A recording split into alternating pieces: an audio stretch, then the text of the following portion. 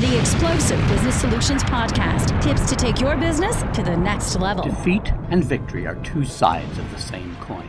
The man who fears one will undoubtedly fear the other, and I am such a man.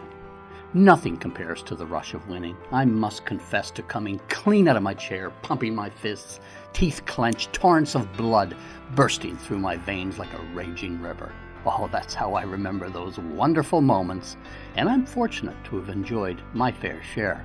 There is, however, an instant just before I leap from the chair when a wave of relief washes over me. The dread in my stomach subsides, and I stop feeling like I might vomit in my lap. Once that passes, I go airborne. The thrill of victory is fleeting.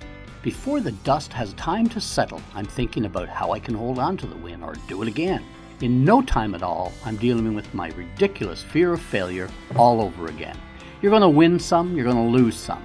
If you're driven, you will strive for the win. But winning and losing are not permanent states. Losing is only possible if you quit. If you fail to rise after a defeat, then you lose. As long as you keep getting up, evaluating the circumstances of loss, and moving forward to correct the outcome, then you will eventually win. I believe the greatest attribute of all is the mental fortitude to be relentless. In loss, I used to be a nasty, vindictive bastard who needed time away from civilized folk until I got a chance to process where I went wrong. It was like I'd be in shock, having convinced myself that I was invincible. This would last an hour or two, and then I'd start conspiring all over again. Relentless, relentless, relentless.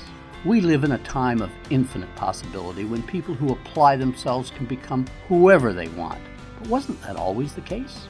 If we're going to apply ourselves relentlessly to a desired outcome, we need to first understand its importance. It shouldn't be some fleeting thing. It should have immense value before we pursue it with a vengeance.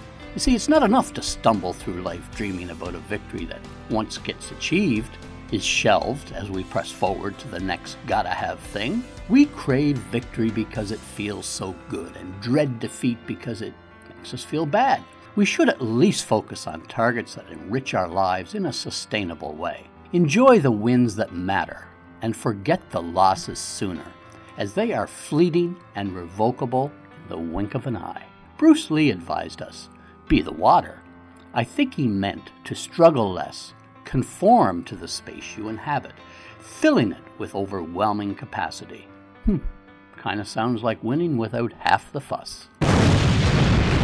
Explosive Business Solutions with Dave Newberry. Find out more at explosivebusinesssolutions.com. Explosive.